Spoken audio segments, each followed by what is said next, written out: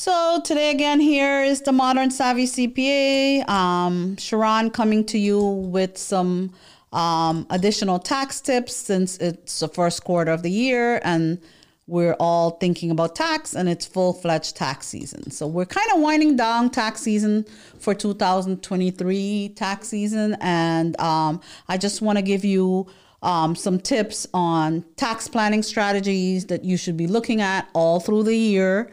So my first set of tax planning strategies is for small businesses. So, tax planning involves different strategies. To understand the different options available to you, it's important for you to understand what tax planning is called. So we have a few different strategies that I'd like to go over with you when it comes to a small business. Remember, when you have a business, you should be looking at your books all year round. You should be looking at it, glancing at it every month, and definitely reviewing it every quarter.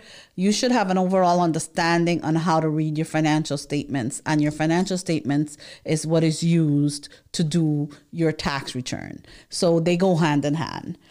So the first strategy I'd like to talk to you about is deferred income. Now, this strategy involves moving income to a later year if you can. It is not as flexible as other stuff, but most small business operate on a cash base, meaning that when they get paid their income, when it's received, that is when it's reported for taxes. Example, meaning if a taxpayer sends out a bill and their cash basis, they pay tax on the customer when the customer pays that bill. So, conversely, if you're an accrual taxpayer, you pay the tax when the bill is generated and sent to the customer. So deferred income is involved in structuring the agreement on that payment and when you receive it at a later date. The IRS requires that you pay tax on income that is construed receive. So if it's construed received, that's something that you need to decide in order for you to know when you're paying taxes. The IRS does not allow you to simply deposit checks until January, even though you received it in December. The payments is included in the income of the year that is received, not the year that is deposited. Taxpayers have gotten into a lot of trouble for thinking that they can just wait to deposit their checks and be able to wait to include that in income for the next year. So that's something you definitely would like to talk to your tax professional or a qualified CPA or EA on. So the next strategy I'd like to talk to you about is accelerated deduction. For this, you need to understand what your tax bracket is and how it works. Many people ask me this question. Will this income put me in a higher bracket, or this income bring me in a lower bracket? So they are trying to understand how the system works, but they don't necessarily understand it. So let's talk about how the system works. So some people believe incorrectly that if you move into a higher bracket, that all of your income is being taxed at the higher rate. That is not true. This is not the case. The tax brackets work in such a case where the amount of income over that bracket is taxed at a higher rate. So we have several different brackets within the United States, but it's not all taxed. If you're in, let's say, the 20% bracket, then all of your income is being taxed at the 20% bracket. We work on a marginal system. So let's give you an example. If your tax bracket starts at $100,000 and your income is $110,000, only the $10,000 over your bracket is taxed at the higher rate. The $100,000 is taxed marginally at the lower rates that you were in previously. Sometimes if a client has adequate cash, it makes sense to pay for expenses in advance. So, when they normally would be if they're cash basis. So perhaps you can stock up on supplies in this situation, or in late December instead of early December, instead of early January. So planning when you're gonna load up on what you're gonna need for the year and things like that is sometimes important for you to look at, to save some tax for the current year, to reduce your taxable income for that current year. So by getting this deduction in the current year, you instead of waiting for the next year, you're benefited from the deduction sooner. You're not benefited from the deduction twice. You're just benefiting from the deduction sooner. So understanding what bracket you are in this year, your potential bracket next year, is important to when you want to benefit from the deduction. So that requires some planning. This is where the word tax planning comes in. So December expenses is beneficial to reduce your tax rate for the following April, the amount tax due for the following year. Whereas expenses in January does not get the benefit of the deduction until the next April, for the upcoming year, for the previous year. So that's how you would need to look at it. It is important for you to, it's important for you to understand that this is this is something that you need to look at as a sooner and later type of situation. So you need to understand where your brackets are, where your income for your business are, if it's higher one year, if it's going to be lower the next year. So you need to be thinking about that and planning with your tax advisor on how you should be allocating certain expenses and when you should be, stocking up on certain things that you're going to need for the future. It's important not to get carried away on this strategy. Taxpayers only want to buy things that they need. And I stress this. I have lots of clients that come to me, I'm good at spending money. What do I need to spend in December so I can save on taxes? Well, I want you to spend the money on things that you will need, the things that you think that you're going to need. It's not about spending money just to spend money. Because if you're spending $100, if you spend $1 or $100, if you're spending $100 just to save $35 on something that you don't need, you're still losing $65 out of there because you didn't need that thing. So it's important that you spend your money on things that you need. Do not spend money just because you want to pay less taxes. Spend money on things that you need. Just strategize when you're spending that money in order for you. That's the tax planning part of this.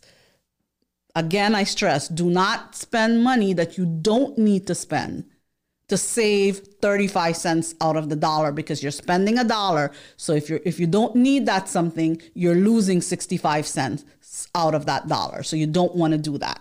So sometimes a taxpayer will come and tell me that. I said, if that's the way you want to do it, give me the $100 and I will pay the $35 tax on it, and I'll keep the $65 because I'd rather have $65 in my pocket than some junk that I don't need. That's how I look at it. So sometimes it's, you need to reassess the way you think about how you're spending money for your business. And just to reduce your tax liability is not a good enough reason to spend money. You have to need something and strategize on when you want to spend the money. The other things that we need to look at in tax planning is retirement contributions.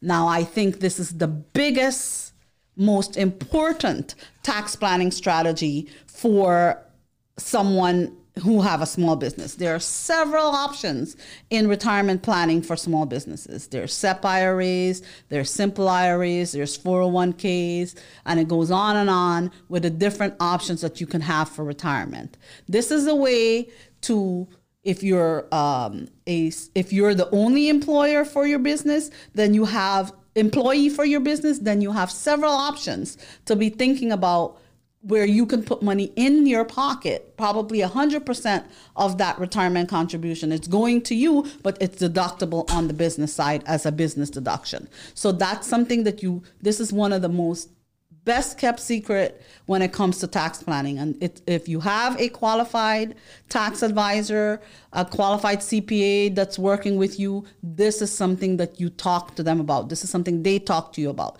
You need to be communicating about tax planning is about communication with your professional, with your CPA or your tax preparer or your EA. Tax planning is part of that. Part of owning a small business. Business planning is part of owning a small business. So if you're not planning, you're leaving a lot of things on the table. So going back to retirement, there's so much flexibility with plans that allows you to contribute after year end. For example, in a SEP IRA, you can contribute up to the extended deadline of your company's tax return for the preceding year.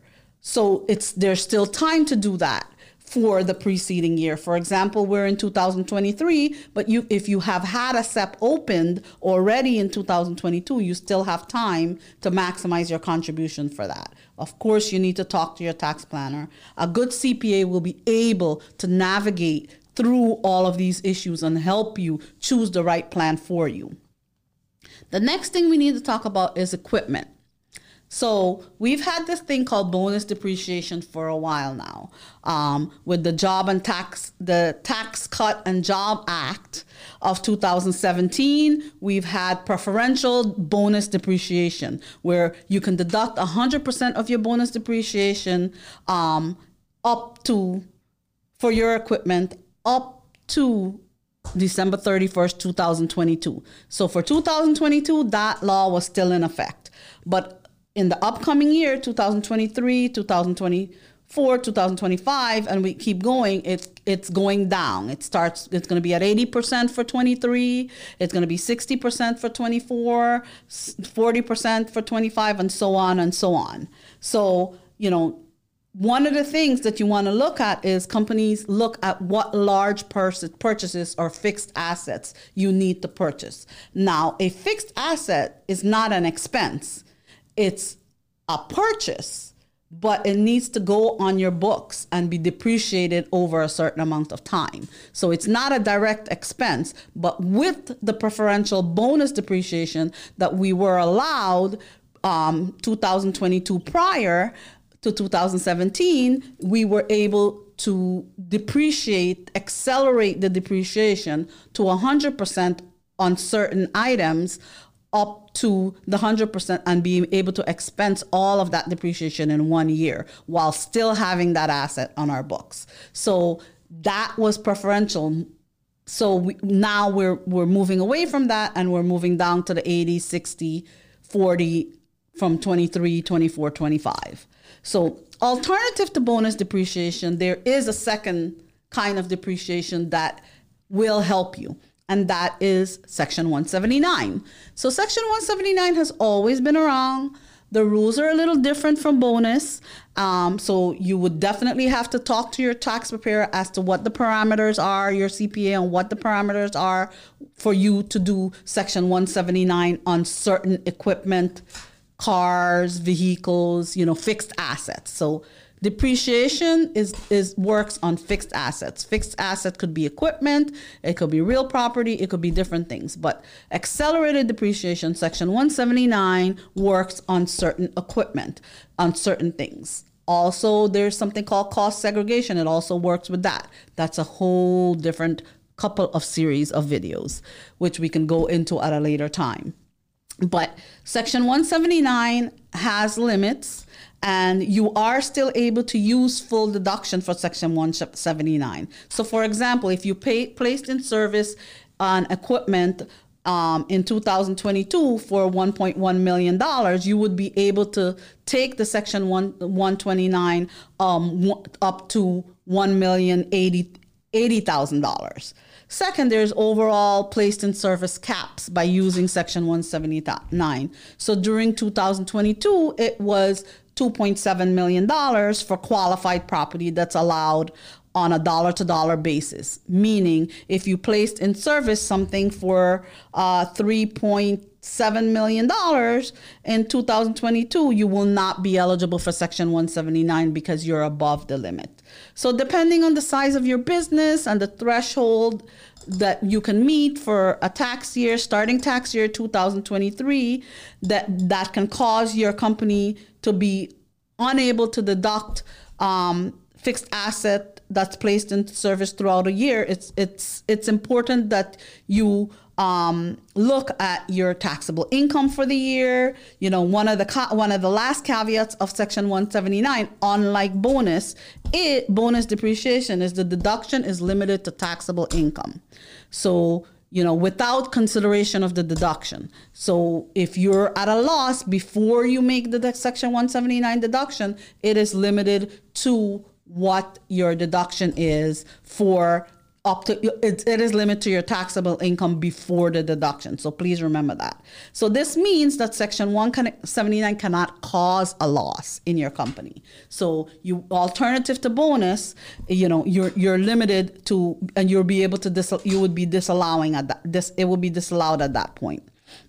So, of course, like I said, you should consult your tax advisor when deciding what form of depreciation you want to do for your fixed assets. It's something that they need to look at. It's not as simple as I'm going to take the most accelerated depreciation. You need to look at what your year is and what your planning years are. You know, what are you looking at spending, or what are you looking at profits that you're going to be making or revenues that you're going to be making in the preceding year, not just the preceding year, because you need to make sure you understand, is it beneficial to take 179 now or bonus now, or is it beneficial for me to move on and depreciate as I go along? Because you have to remember, it's accelerated depreciation. If you take it now, you don't get the opportunity to take it later. So for example, if you have a loan out on one of these equipment and you take all of the depreciation as accelerated depreciation in 1 year, whether it's 179 or bonus, or most of the depreciation, you will still have that loan on the books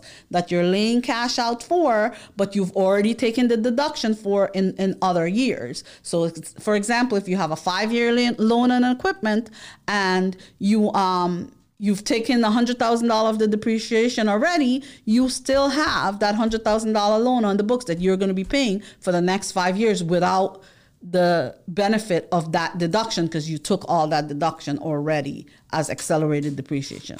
So it is not a magic, it is a strategy. So it's something that you need to understand how. It's not very simple. Oh, I take it all now and I'll deal with it later. You need to understand where you're at. If you're having a big year, then it might be beneficial for you to take it all now, because that will lower your taxable income.